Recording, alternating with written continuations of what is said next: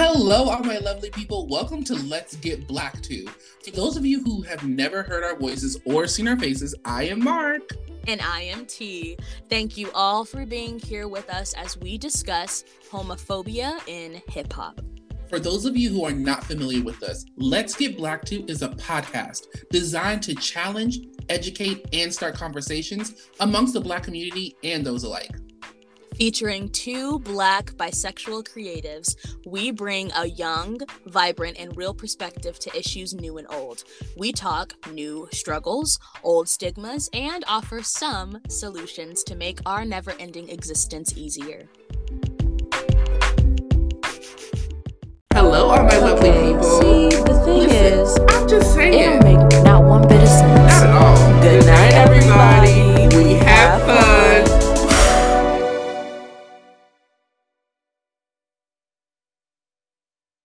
So, as you know, today's episode is about homophobia in hip hop, and we all know what that is stemming from. But we're not going to start there. We're going to go to the beginning, the origins of hip hop.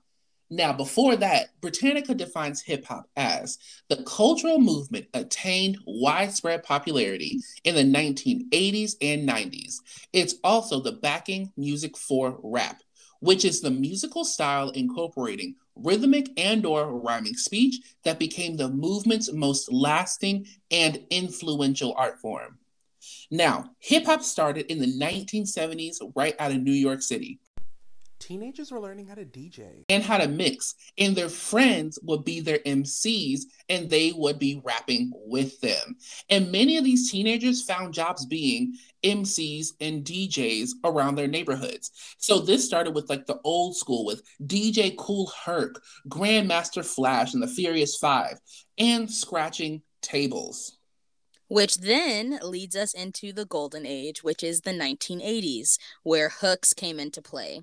This new style of political hip-hop developed when groups began demanding political change and an end to injustice and racism. So this includes NWA, Public Enemy, Run DMC, which then leads to the 90s, where gangster rap started, and this includes Puff Daddy, Notorious B.I.G., Jay-Z, 50 Cent.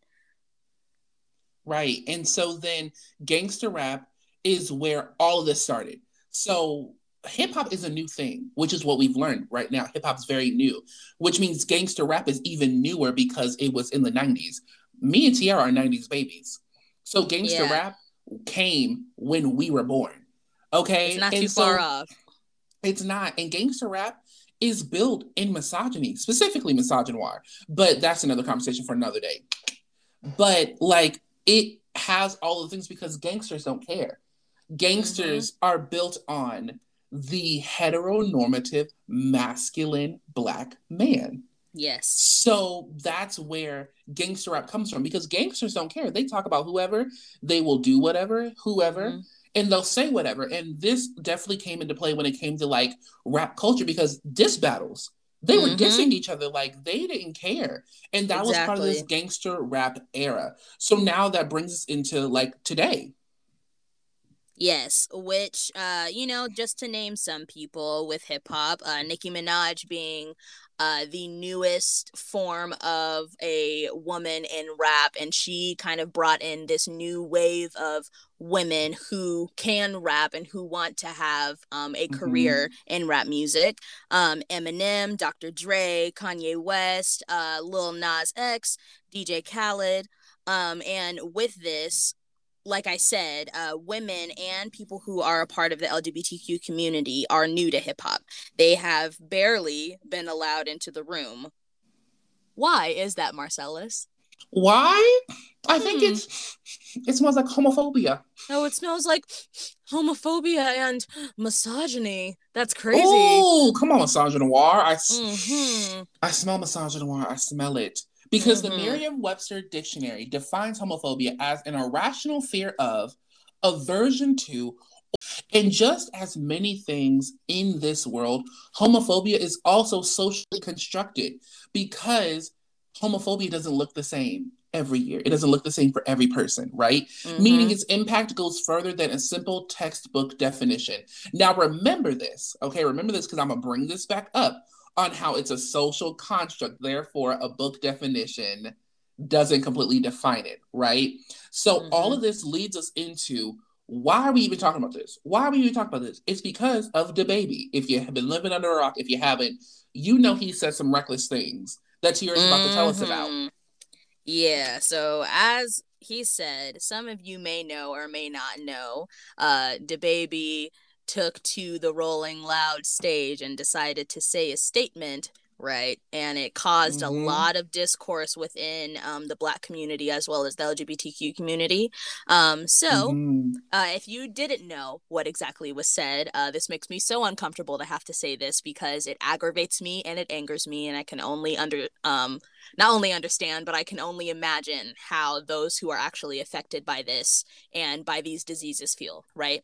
So DaBaby took to the Rolling Loud stage and said, and I quote, "If you didn't show up today with AIDS or one of them deadly sexually transmitted diseases that'll make you die in 2 to 3 weeks, put your cell phone light in the air. Ladies, if your pussy smells like water, put your cell phone light in the air. Fellas, if you ain't sucking a nigga's dick in the parking lot, put your cell phone lights in the air." Right? And then he goes on to say that his fans don't have HIV or AIDS because they're not nasty or junkies or, reckless. They have class, is what he said. And that statement in and of itself holds so much ignorance. And it's a lot. It's a lot because for my personal mental health, I didn't watch the video. I haven't seen it. Like, to this day, I haven't seen it. And I intend on not seeing it because I know what it's going to do for me. But for all intents and purposes of this podcast, I found the statement. I did not listen to him say it. I found it from somebody else who quoted it because I just simply wasn't doing it. I couldn't. Yeah. And so, it's a lot, especially for us who aren't even affected by this. This doesn't even affect us at all. Yeah. But, it goes into this gay agenda versus straight agenda, right? And it's it happens in music, TV, film, everything. And it got me thinking because people agree with DaBaby, right? And we're going to talk about who agrees with him and different people. But it's all a part of this quote unquote, they're trying to push a gay agenda. So he's now pushing a quote unquote straight agenda. But where does the gay agenda even come from?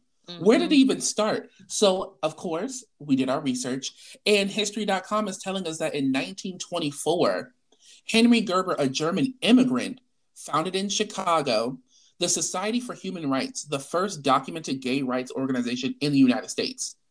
1924. 1924 is when the first documented gay rights organization happened. So from this moment is probably when everybody's like, oh, here comes the gay agenda, right? Here comes the gay agenda. And during his U.S. Army service in World War I, Gerber was inspired to create his organization by the Scientific Humanitarian Committee, a homosexual emancipation group in Germany. And if y'all didn't know, in Germany, back in then, I think the picture was 1938 to be exact, gay prisoners would be marked with a pink triangle. They were marked. If you were gay in Germany, you were marked in prison. And I, of course, for those who don't know, I lived in Germany. But I have friends who are there. I have gay friends who are there. And he told me literally last week that gay marriage is still illegal in Germany. I didn't know that personally. I didn't know that. He had to tell me that. I'm like, oh, wow. You wouldn't know. You wouldn't think. But being that this is what they did back then, of course it makes sense. Yeah, and that was I didn't even know that was a thing, that they would,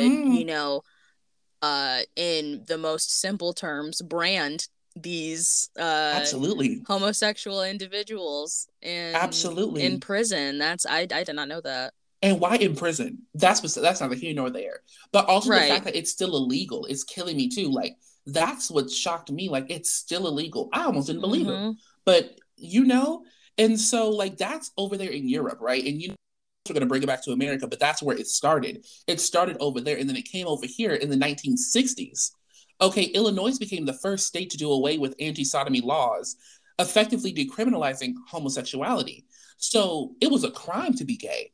Like, can we Mm-hmm. understand that, y'all? It used to be a crime to be gay. It used to be a crime to be LGBT, right? And in this, a local TV station in California aired the first documentary about homosexuality called The Rejected, right? So this is also new. So you have like the 1960s. Okay, and guess what? Hip hop started in the 1970s. Mm-hmm. Naturally, the people who are doing these raps, people that are speaking out on things that they don't think is right and things they think is wrong, quote unquote injustices for some of the people, this is part of it. This Exactly. is part of it. So you see how like they are almost the gay rights movement and hip hop are almost the same. They're almost the same years old. Mm-hmm. And so like it's going like the gay agenda. What is the gay agenda? There is none. I'm gonna tell y'all now. There is none. Like Mm-hmm. I didn't know we had meetings. I didn't know we had meetings and organizations and leaders and stuff for the gay agenda. I didn't know we were a fan club. I didn't know we were a club. Did you know we were a club, Tiara? I did not know that. No, not at all. Okay, because I was like, maybe I missed a meeting or something. Maybe I didn't get my package in the mail with my shirt and my hat. Right. You Did I know? miss my email? Right. Like, I didn't receive anything. I know I changed addresses, but I thought they followed you. People talk about the gay agenda and how it's pushed and how it's like happening, but there's no such thing as it. And we're going to dive deeper into that. But who are the people who agree with this, Tiara? Who agrees with the quote unquote gay agenda? And that's something that's happening. Oh my goodness. So, you know, there was this little show called Love and Hip Hop, right? I feel like if Oui. you are a person in the Black community, you would have possibly seen it, right? And there's this woman, Jocelyn, right? Mm-hmm. And she took to Twitter to explain how she was pretty much siding with Boosie, who has also, come out to say these things about how he doesn't agree with Lil Nas and how he feels like this shouldn't be, put out and brainwashing his children and all of that stuff. But Jocelyn went on Twitter and said, and I quote, "Y'all reaching. I also myself like a little licky, but I'm not the 1, 2, or 3 to expose children to the extreme of showcasing something that should not be taught to our children at such a young age. When the age is right, you tell the kids, hey, this is what it is." Interesting. And that just by itself didn't sit right with me, only because I am a firm believer in if these things are talked about and shown and showcased in media, since media has become such a, more accessible thing with these generations now, I feel that it is good to have these people who are themselves and, authentic, and they are, going and expressing how they feel.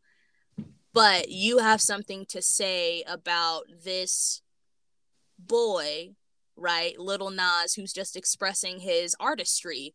But you don't have two things to say when you're wearing limited clothing on a screen, or, wearing little to nothing. But no, you don't want your kids to know that gay people exist. Like, I'm telling you, and explain it to me. We're not here for the slut shaming. However, how can you talk about pushing sexuality and pushing sexualism and sexual whatever on kids? Jocelyn Hernandez, girl, I can pull up a video of you right now kissing a woman on national television. Exactly. I can pull up a video of you with strippers. Bonnie's going to see that. And do you want to know what that goes into? Just to bring it up, that goes into the double standard of homosexuality, lesbians, and any form of LGBTQ in our media. It is more acceptable for a woman to get on screen and, you know, in public and kiss a woman, Mm-hmm. right? Mm-hmm. But there is a lot of discourse when it is a man, especially, and we can talk about this because we're a part of the Black community. It is especially worse in the Black community, Mm-hmm. like 10 times worse, in the sense that, you know, if they see a woman kissing a woman, yeah, you know, they'll have this, that, and the third to say about it. But the second a man gets on there and says that he, you know, likes another man, is in love with another man, kisses another man, you know, whatever, all hell breaks loose. Also, y'all didn't have this much hoo-ha when Demi Lovato released Cool for the Summer. Okay? Or, no. Do y'all remember Britney and Madonna? Wasn't it Britney and Madonna on the VMAs who kissed on national television? It was somebody in Madonna. Yeah, it was somebody in Madonna. Also, Katy Perry had a gay couple in her fireworks video. Mm-hmm. Literally, a gay couple. That was one of the whole scenes. And so it's so interesting because it's like literally selective. It's selective, and that's the whole thing with like Lil Nas X is he remember y'all, he released those shoes that had like blood in them. And everybody was like, oh my gosh, how can you do this? Oh, it's satanic, that's horrible. But then Tony Hawk is releasing 100 limited edition skateboards with his blood on them. And so of course Lil Nas X and Tony, like, they met up or whatever, because Lil Nas X does what he does. He's iconic. And so then he met up with Tony, and then, like, he released this tweet that was like, okay, so where's all the uproar about Tony Hawk's skateboards with blood on them? Are you saying that there was another reason why y'all were mad at me for putting blood in shoes? Alluding to homophobia. And that homophobia isn't just for Lil Nas X. Tyler, the Creator, is an LGBT artiste, you know what I mean? And he releases music that can be put in the hip-hop/rap genre, right? And he deals with these same kind of things, like especially when it came to that DJ Khaled situation. And I couldn't believe it myself. It was that, like, DJ Khaled, when Tyler the Creator beat him, DJ Khaled was like, he couldn't stand it. DJ Khaled went on to say that, like, Tyler the Creator doesn't even make hip-hop music. And so Jocelyn Hernandez reminds me of DJ Khaled, non-Black people speaking on Black business. Which, because let me tell you, that's going to be an entire episode in and of itself, y'all, because there is so much we can talk about non-Black people sticking their nose in Black people's business. I'm telling you, it doesn't make sense. And not also, at all. Like, not these not a straight single people. penny, Marcella. Come on. Not a single penny. These straight people are also in gay business. And I've noticed that. Like, straight people love to be in LGBT business, especially Lil Boosie. And he's been so homophobic, y'all. I told T today, I was like, girl, we ain't even got to find what he said. Just look him up. No, please. Google him. And so many things will come up about Boosie because he's like Marcella said, has spoken out so many times about how, you know, the gay agenda and these homosexuals are being pushed on our children and all of this stuff. Oh, we can get into that because I think it's interesting. I'm just saying, how come everything in this world can influence your kid except for the people who birthed them? Come on. Now, my thing is, people love to talk about, like, oh, don't push it on kids, or it's too early for that. Y'all have been watching Minnie and Mickey Mouse kiss for decades. It goes to show the double standard, because what about all the straight couples? We were raised on straight couples, which goes to show it doesn't work. No, it goes to show it doesn't work.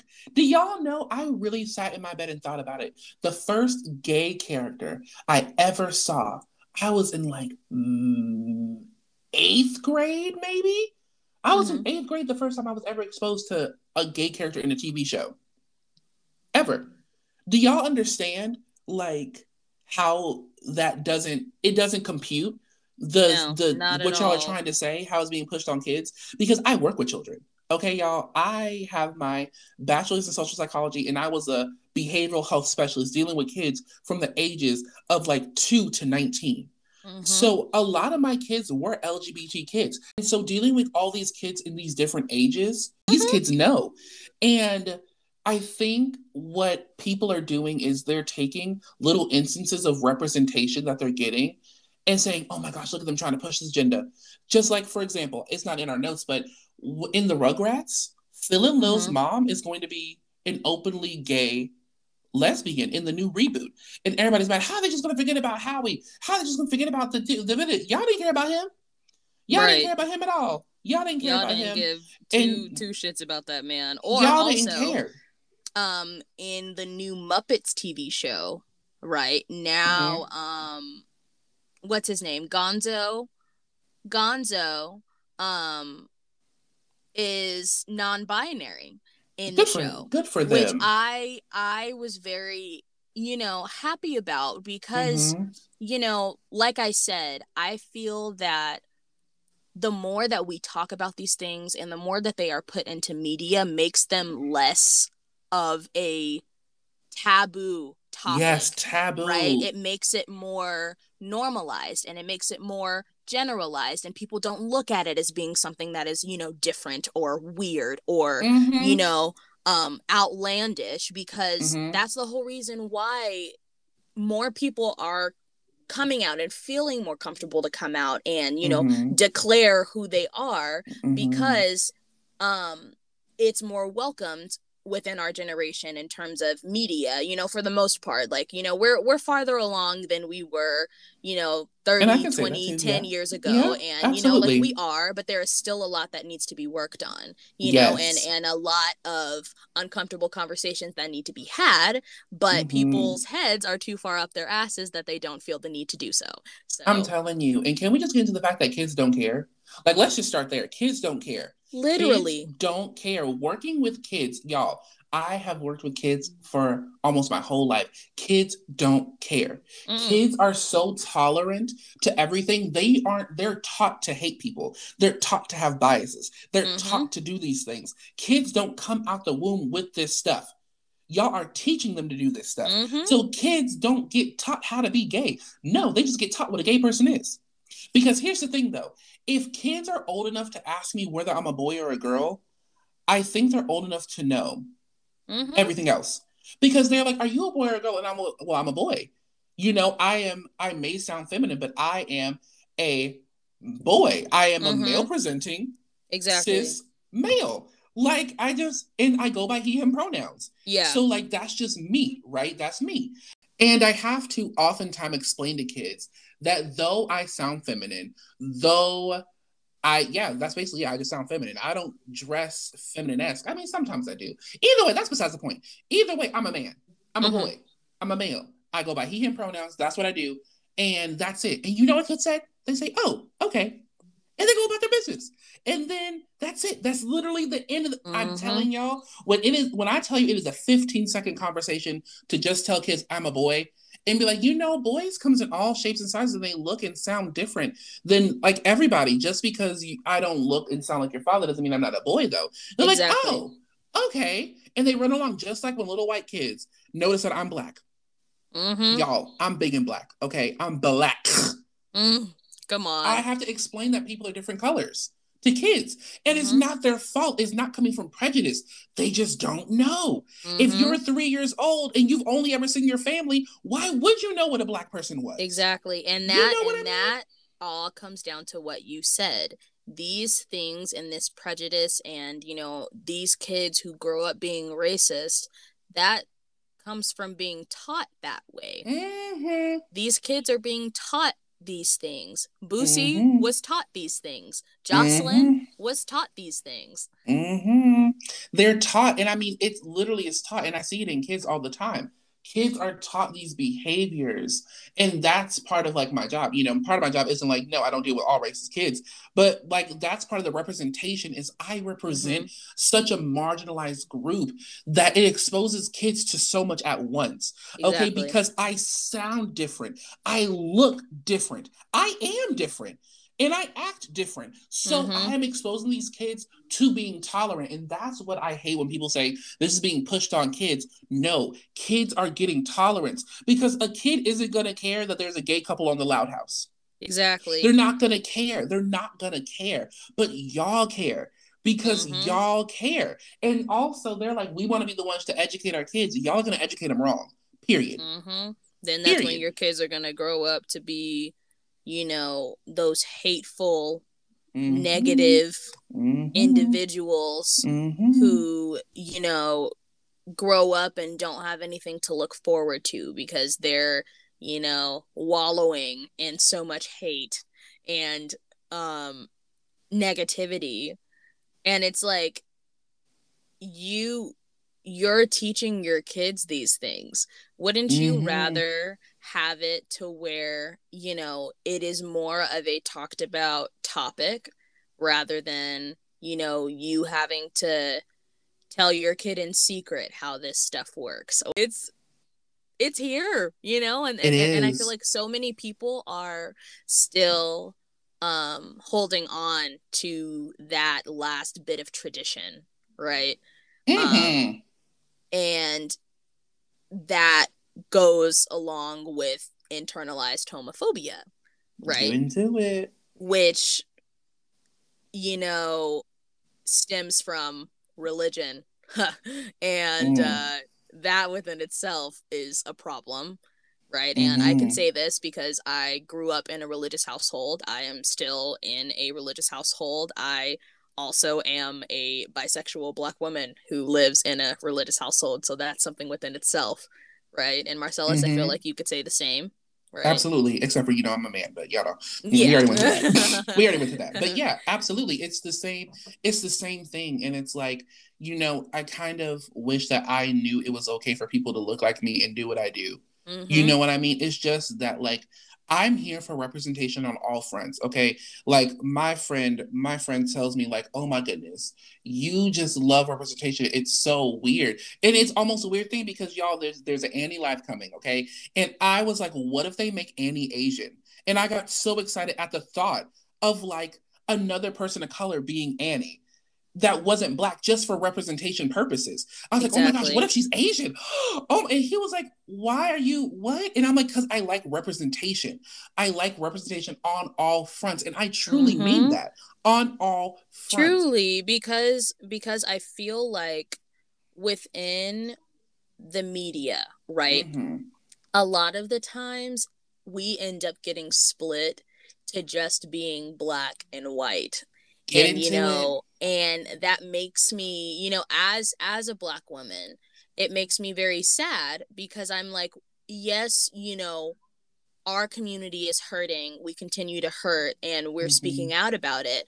But there is also, injuries within the Asian community, within the Pacific Islander community, within the Hispanic community, within the Indian community, like there's other minorities, and I hate that our society ends up splitting it to where it's Black and white, because then that leads to more resentment toward the Black community because people get upset that, we're trying to make it to where, Black Lives Matter, and people take that in the sense of like, oh, you're saying that you guys are the only people that matter. No, we're just trying to make it apparent that we're struggling. But like along with that, it needs to be known that other communities are struggling as well, which is why I am also a very big advocate in terms of representation, because I'm like, I would love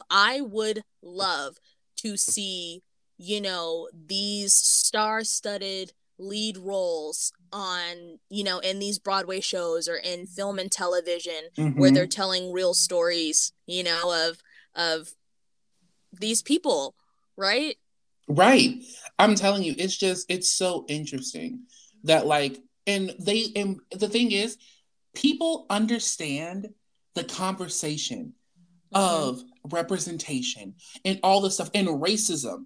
Right? They understand it. But people don't understand it's the same concept with homophobia. It's the same, though it's like different. The same. Yeah. The same way that, we want there to be representation in terms of Black, white, Mexican, Indian, Pacific Islander, right? There needs to be representation in terms of the alphabet mafia. Like, it's not that hard. It's really not. Exactly. But I think it's interesting because even with that representation, they want straight passing people. Hence why they hire straight people. And I remember I had a whole debate about this. With somebody. And he was like, well, how are you going to say that you should only be stifled to LGBT characters? And I'm like, sir, bold of you to assume I get booked. Bold of you to assume that I get booked. Because I don't. I said, if I go into a role, if I'm going for an LGBT role, I have to fight all of the straights. All of them. All of them. I have to fight all of them. 9 times out of 10, they will choose somebody who is straight and who can act as that character. Instead of somebody who is. And I'm saying, like, until there's a level playing field, no, straight people should not be LGBT characters because you're not at a loss for LGBT people in the acting community. You're not. You're simply not. You're not. And you're that's how I feel. They're not using their resources. No, and that's how I feel. I'm like, bold of you to assume I get booked. Even if I wanted to, I would be only stifled to LGBT characters. I know I would. But the thing is, even then, that's why I'm not booked, because I'm still fighting the same fight. I'm still fighting the same fight. And then when they have LGBT characters, they want a certain LGBT looking person. They don't want people that look like me. No. And so, like, but people understand that concept when it comes to Black people and people of color. But you don't get it when it comes to homophobia, when it's the same thing. It's the same thing. And it doesn't make sense to me. It really doesn't make sense to me. Not a penny. Come on. Not a penny. And so, like, within that, that's a form of oppression, right? Right. And who are the lead oppressors? Cishet Black men. So the thing is also, like, in that, cishet Black men understand oppression until they are the oppressors. And we're talking about specifically in homophobia and misogynoir. Like, Black straight men. That's what cishet Black men, straight Black men. Okay, that were born male, are male, identify as male, Black men. Okay, they push this homophobia. Lil Boosie. There are so many people like him who look up to him in the South. So many people all over the world who look up to him, who agree with him. People agree with Jocelyn. People agree with Lil Boosie. They're like, yes, these ones, they gotta go. They gotta go. Look at what they're doing to our kids. And then it's so funny because your kid gonna come out however they come out regardless. They're gonna come out however they come out regardless. But, like, it's this denial of accountability that's been happening for years, that, like, somehow Black LGBT people are supposed to fix this problem. Yep. Black LGBT people are supposed to fix it. Like, we're supposed to somehow fix a problem we never started. We're supposed to fix a problem we never started when we're the ones who are being marginalized. We're the ones that are being sought after. We're the ones being killed. Black trans women are killed in the streets every day by Black heterosexual men who don't want people to find out that they were dating a trans person. And that's not the trans person's fault. No, it's not. That is the heterosexual Black man who is too blinded by his fragile masculinity that he doesn't want to come to terms with his own sexuality, and that is his problem, but that goes back to internalized homophobia, which I feel like is embedded in the Black community because it all stems from religion. And this is a topic that we kind of touched on in our earlier season, quote unquote. Season 1. We were on my Instagram when we were live, because we discussed how religion is literally embedded in the Black community. Like, if you talk to any Black person, you can definitely tell them, or they'll tell you, I woke up on Saturdays, my mom was playing gospel music. Next day, Sunday morning, we woke up bright and early, went to church. Wednesdays or Thursdays, we had Bible study. During the summer, we had vacation Bible school.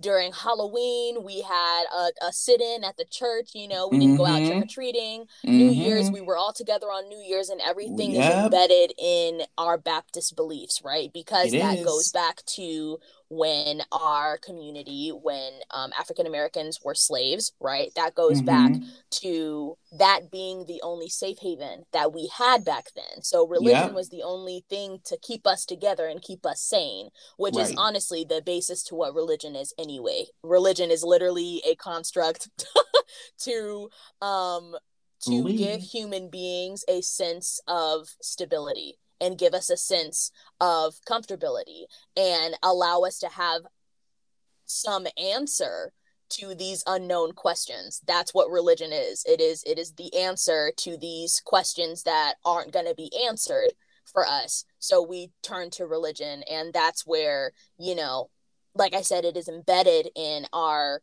community, which is sad because then that leads to, like it was said, Black trans women being killed, almost literally every day on the streets because people are still so set in their ways, and they are so in a way, it's like that saying how people are like, oh, people who are evil live longer, right? But it's so true. You harbor so much hate and you harbor so much negativity that like, you're blocking everything else from coming in. And something else that I just want to get into, before we continue, is just how homophobia and religion go hand in hand, right? Okay, so as you all know, and as I said already, religion is very much embedded in the Black community. But it makes no sense to me how, there are so many other sins in the Bible and so many things that can be talked about. But the number one sin that people will always share and rant about is homosexuality, which makes no sense to me because, committing adultery is a sin, but there's so many people who walk this earth that cheat underground, right? Getting tattoos, that's considered a sin because you're not supposed to, add blemishes to your temple since your body's a temple. You're not supposed to swear, but people curse all the time, right? So it's like all of these sins are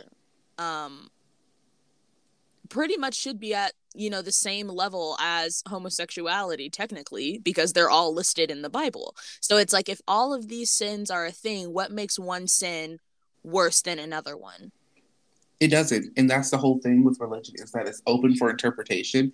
And it says in the Bible that like no sin is greater than another one. If you steal a penny or you steal $1 million, it's the same thing.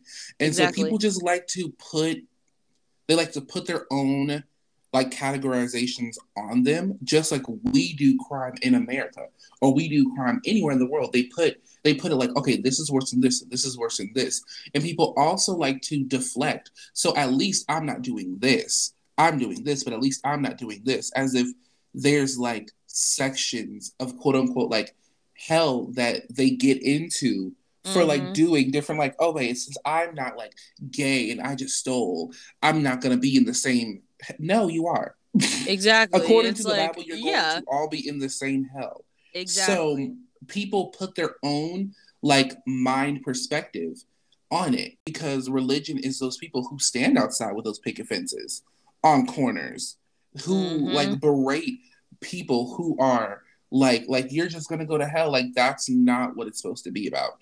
No, that's not at all. What we talked about earlier was, how God is love, and that's something that is said multiple times throughout the Bible. Literally, through God having so much love for the human race, that's why the world was created. Because he had so much love for us, he sent his son to die. Which is kind of sad, honestly. Being like, yeah, I love you guys so much, I'm gonna kill my kid. That is sad. I mean, who-wee? I've never thought about it like that, but yeah, no, but like it just makes me so upset because I'm like, okay, people cheat all the time, but a man loving a man or a woman loving a woman is bad. Like, what? It makes no sense to me. And that's what happens when you let people get a hold of the Bible. Is people will do what they do and they'll construe it and switch it and twist it into however they want it to be and to fit their narrative, because a lot of sins are a lot of sins. Like, It doesn't matter. It doesn't matter what it is. It doesn't matter how it is. It just matters that you did it. And it's just that, like, they like to focus on one because it's easier. It's easier to focus on an entire community than focus on, why are y'all not tithing? Why don't y'all give y'all 10% out of each paycheck? Like, you know, it's so interesting because me, even right now, I tithe. Like, I am a tither, which is it's like been embedded in me so much, I can't help but do it. It's automatic. Before I take out any money, I put my 10% away. You know what I mean? And I've always done that. Like, I have money in my savings right now dedicated to my tithes from when I was working because I wasn't at a church, right? And so y'all don't tithe. A lot of y'all don't tithe. A lot of y'all just come to church. But me, an LGBT person in the house, you're judging me. But I'm putting in my tithes right now. And y'all can't say the same. So we're one of the same at this point. And we should be in your eyes. But people have that classification. They have those classifications. And that's another reason why a lot of people in our generation are leaving the church, is because the church is very judgmental. The church, especially the Black church, is very judgmental. The old school Black church, I made it my vow and I made it my motto. And I told my parents, I'm not going to a church with pews in it. I mean that with my whole heart. If the church has pews, I'm not going. Because that in itself tells me where they are. It tells me where they are and where they're going. And I don't feel like being judged. I don't feel like being judged because the thing is, nobody talks to me.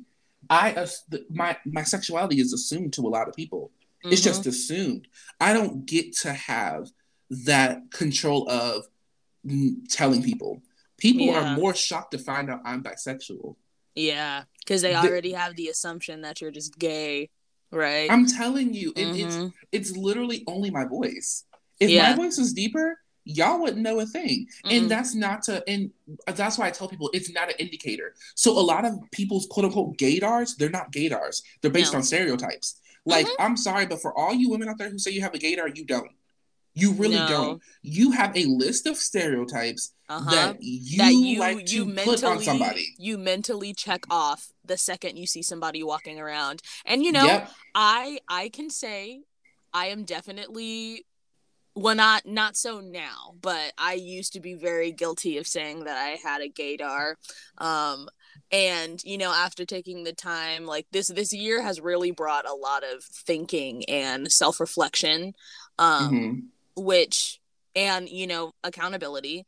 And I am extremely happy about that, you know, because I'm like, I am very grateful that I'm not in the same mindset and I don't have the same mindset that I did, you know, a year ago, 6 months ago, because so much can happen in so little time. And, yeah, I definitely used to be one of those people. And like, after really thinking about it, you're so right. It's like this list of stereotypes that you mentally check off and you're like, oh yeah, that person is gay. What makes them gay?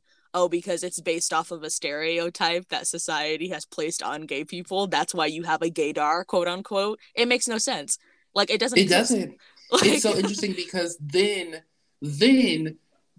that's where we get into DL. This is a whole different conversation, but that's how we get into DL and masculine people and straight passing gay people.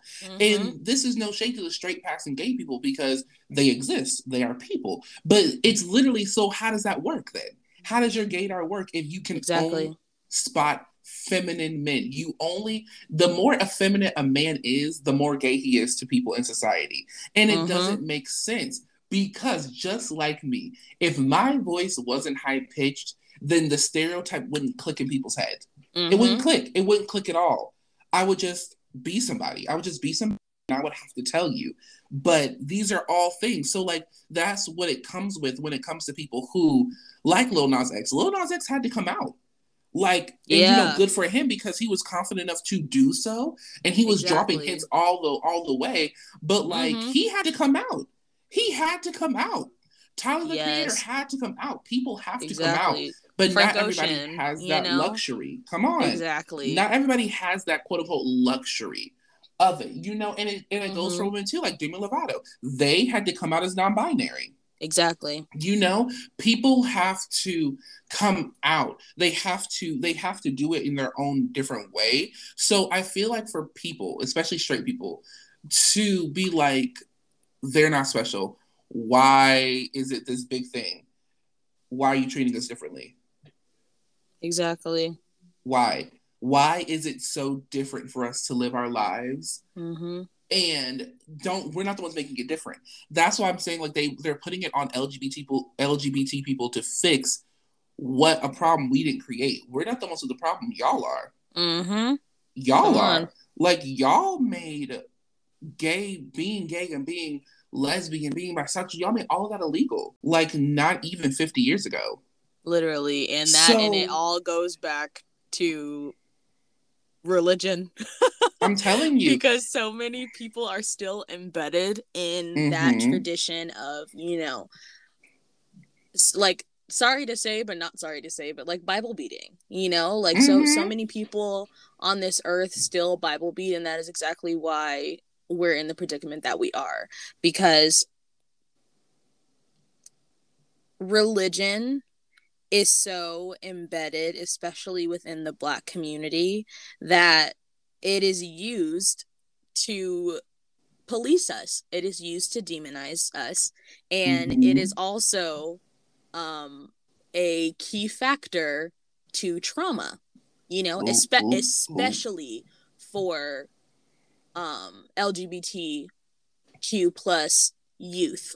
You know, I can say that for myself, you know, but before I came to terms with the fact that I was bisexual, I never wanted to think about anything like that, because all my life I was told if I ever had a thought or, you know, an attraction toward the same sex as me, I would instantly go to hell, right? And so then that comes with, you know, the internalized homophobia. And so for so long I put it off, because I was like, no, no, because that part of my brain was like, if I actually accept this, that means that I'm actually accepting going to hell, right? And that was instilled in me. This fear was instilled in me. And then it just finally came to a point where I was like, you know, God is love, right? And if he loves me and I love him, right, I don't think I have a place in hell, right? Because if God created the heavens and the earth, as well as, you know, any human beings, starting from a soul, you know, then, you know, having a body or whatever, he created me in his image. And if he created me in his image, therefore bisexuality isn't a sin. You know, I'm still able to love who I want to love and who I can love, because I was made in his image. I was made because he loves me. I am here because he loves me. We're all here because he loves us, right? And that's something that a lot of people can't grasp. And like I said, it took me some time to really like understand it for myself. And, you know, I still deal with the fact that I, you know, am still in a very religious household, and a lot of, you know, my family members don't agree with my choices. Is that going to stop me? No, because one, it is my life to live. So I really wish that, you know, a lot more people, especially in the Black community, had that mentality, in the sense that, you know, we don't have to stick to tradition just because it is embedded in our community, you know, and not saying in the sense to completely dismiss it, more in the sense of take what you need and leave what you don't. There we go. And do y'all understand how deep we just went? Do y'all understand how deep like this conversation really is? Like, all of this is stemming from a statement somebody said out of ignorance. Somebody who most likely was raised in the church, or somebody who most likely had Black people around him who influenced him to think this way. This is why it's so important. So like, a lot of people are like, well, why is this only happening to DaBaby? Where were y'all years ago? Because homophobic men have been in hip hop for decades. Exactly. And y'all are completely and utterly correct. And to that I say, I am 24. I'm 24. So I can't be fighting injustices while going to middle school.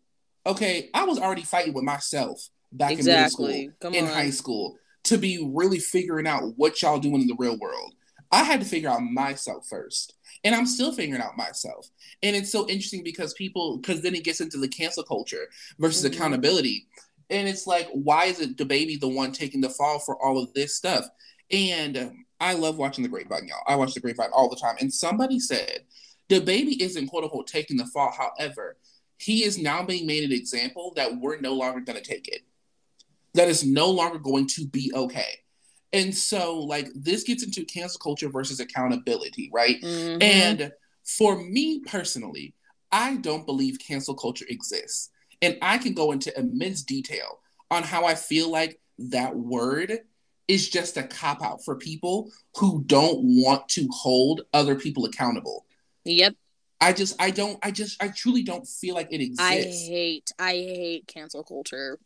Like, I don't like the word. It's like, ugh. Because in my mind, I want any of my listeners, pause this, and in 10 seconds, 15 seconds, give me 2 people who have been canceled and remain canceled. 2 people who no longer work because they were canceled. 2 people who don't have fans. 2 people who are no longer allowed to do anything because they got canceled. Mm-hmm. You can't. No, because it doesn't exist. It doesn't exist. So many people think that, taking to social media, ripping somebody to shreds is going to stop their income. Because you're talking about them, that's adding more to their bank. Because their lives and their income thrives off of speech and people talking about them. The publicity, that's why that saying is there's never bad publicity. Yeah. And it is so true, which is why cancel culture is a stupid thing that society has created. Because I'm like you said, it does not exist. There is not one person who... James Charles has been canceled how many times? And he is still on YouTube, right? Still on YouTube, still getting YouTube's revenue, still collecting checks, right? Same thing with Jeffree Star. Same thing with Shane Dawson. Trisha Paytas. DaBaby, right? Tory Lanez. They're still receiving all of this money. And it's like, cancel culture, as...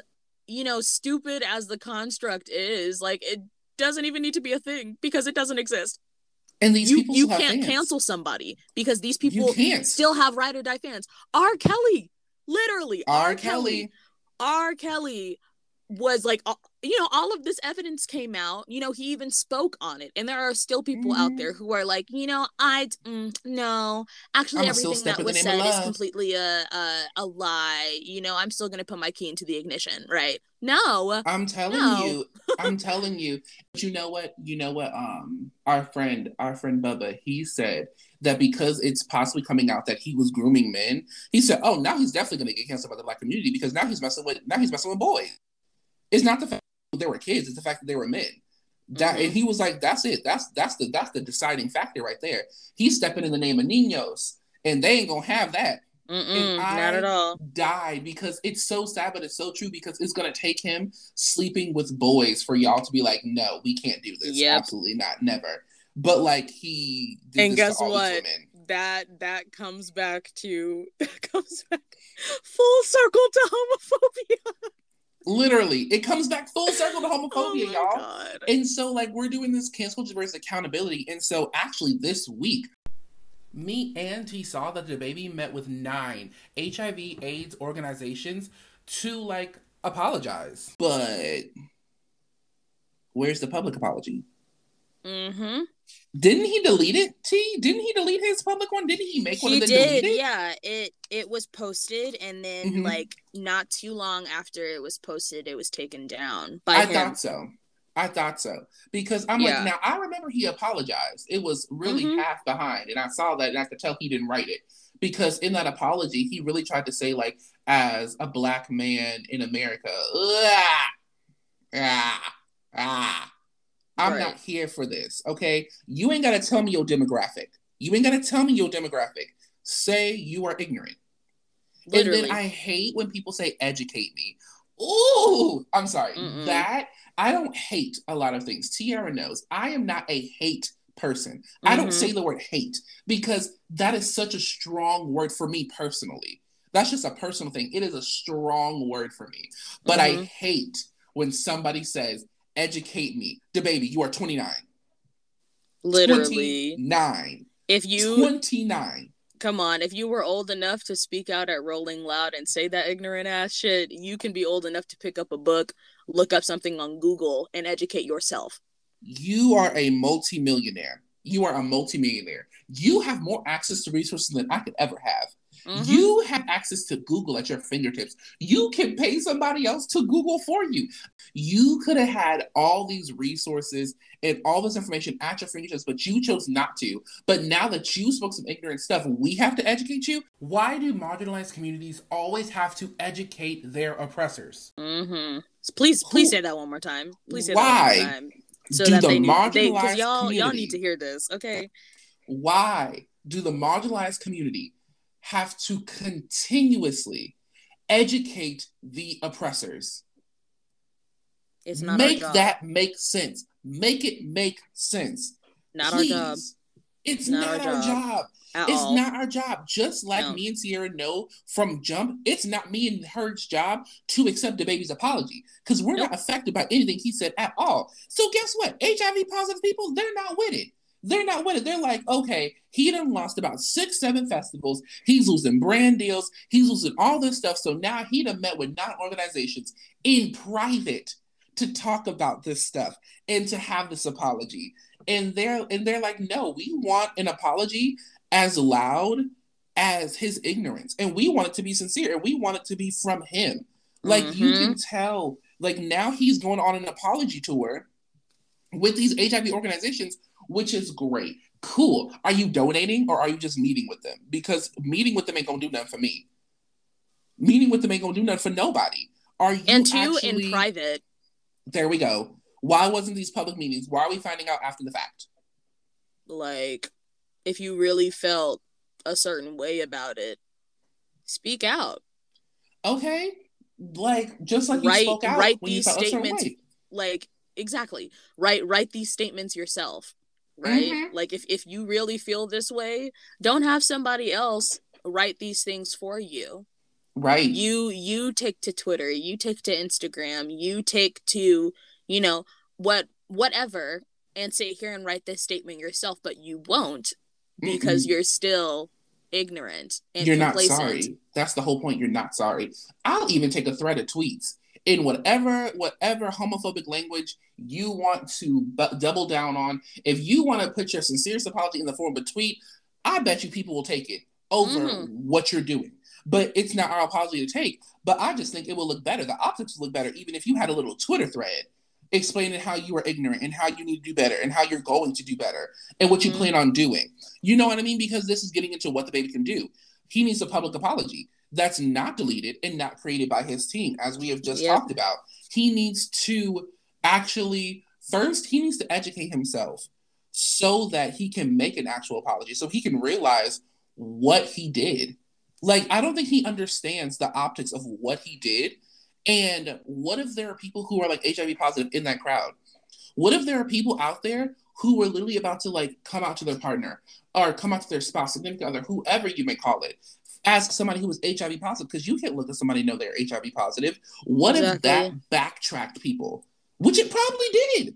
It probably did. It probably backtracked a whole lot of people from being their true selves, from being like, okay, I am HIV positive. And guess what? I'm not going to die. Like, I'm not going to die in 3 weeks. I've been living with HIV for years.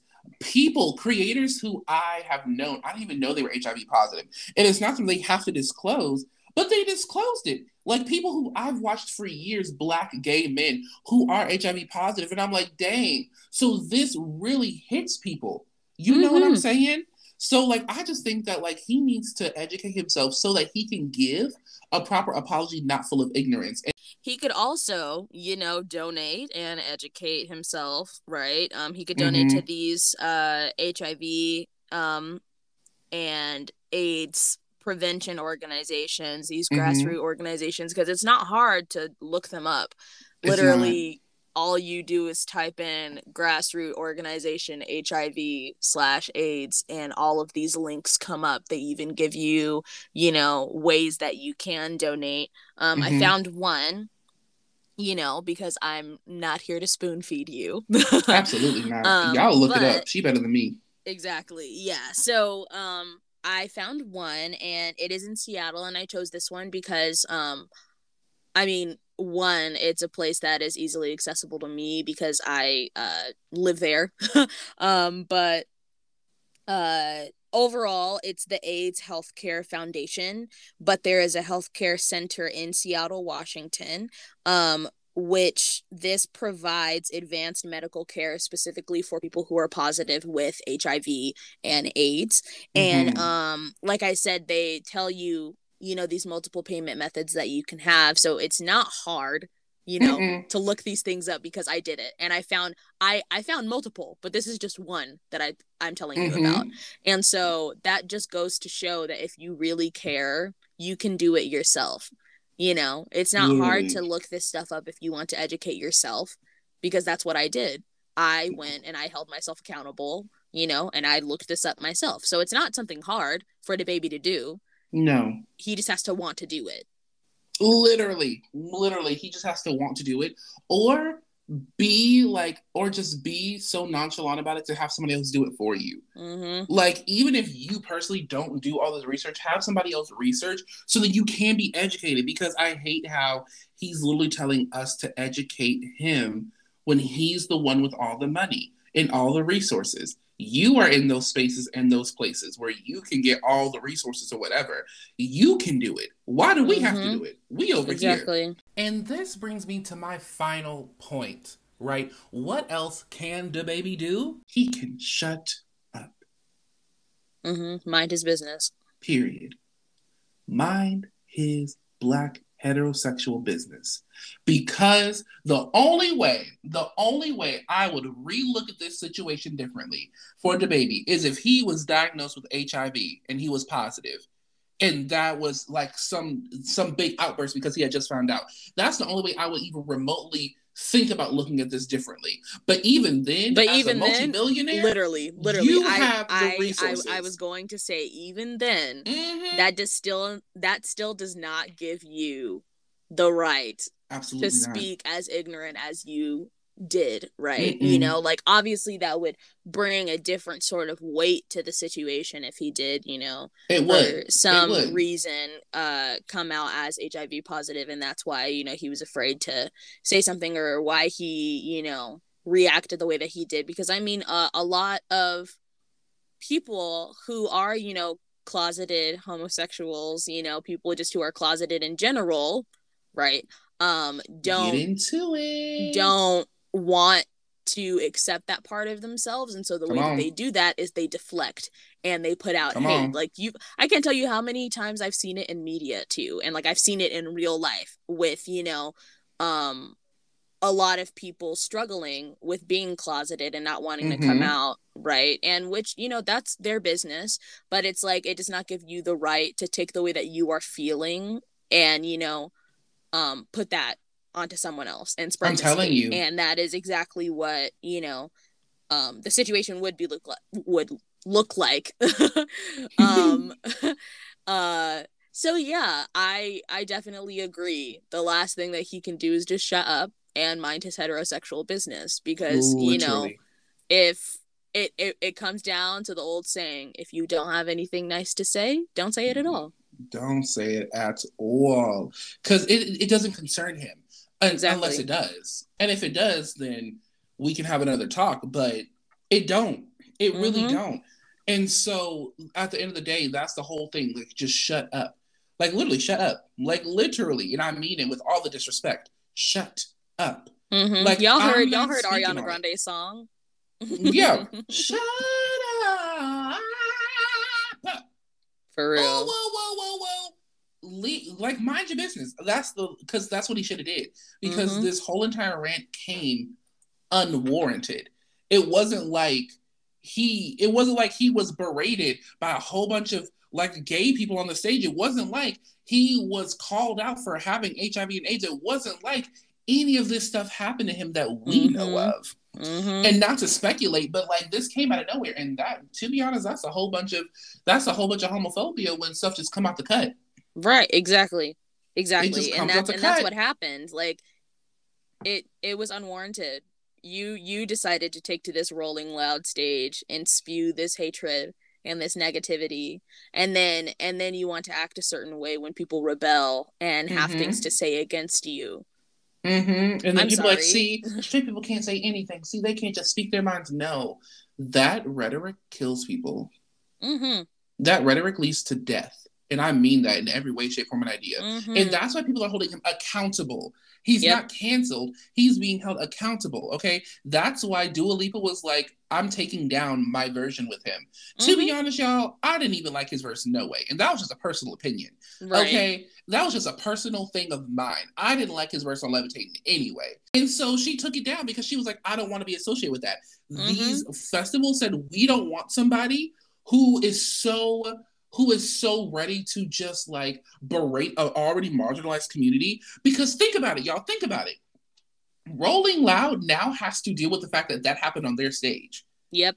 Ain't nobody else trying to do that. Ain't nobody else trying to deal with what reckless things he could say. Because guess what? He could have been like Post Malone. Post Malone, I saw him up there and I was watching it. No, he was a Lollapalooza. He was a Lollapalooza, I think. And he was just such an awe. And all the people, he was like, this is just so cool. Thank you all. I love you all. And he just sat there and was just like, I just can't believe I'm here. I can't believe I'm here. I love you all. I love you all so much. I love you. I love you. I love you.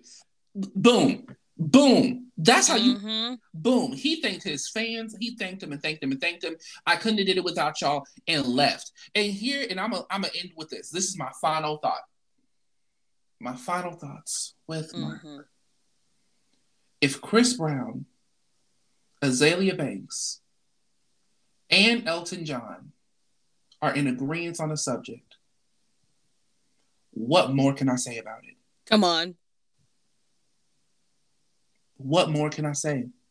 I am in agreement with them as well, what more can I say? Exactly. I rest my case. I rest my case. You have any final thoughts, T? I'll just say, something that I want the viewers to take away from this is, like I said, this was talked about, I think we honestly ended almost every single episode last season with saying, hold yourself and others around you accountable. Accountability is like our mantra here at Let's Get Black too, right? We are all about not only keeping others around you accountable, but taking that accountability for yourself. And, taking the time to research, taking the time to really delve deep into these things and not just read, a capitalized, bold writing article and go off of that. Read the entire thing. Read more articles than one. Really look into these things that are being said so that, you have all of the information that you can, or as much as you can obtain to hold these people in these positions accountable. And in return, you're holding yourself accountable too, because you went out of the way to educate yourself. And that goes back to, us not needing to educate you. You need to go out and find these things for yourself. So, I'd say continue to hold yourself accountable, while also holding others around you accountable. Research, and cancel culture is not a thing. So it's fake, all of it. Yeah. And on that note, good night, everybody. We have fun. You have just listened to Let's Get Black 2, the podcast. Don't forget to follow us on Instagram at Let's Get Black 2 and on YouTube at Let's Get Black 2. Thank you, and we'll see you next week.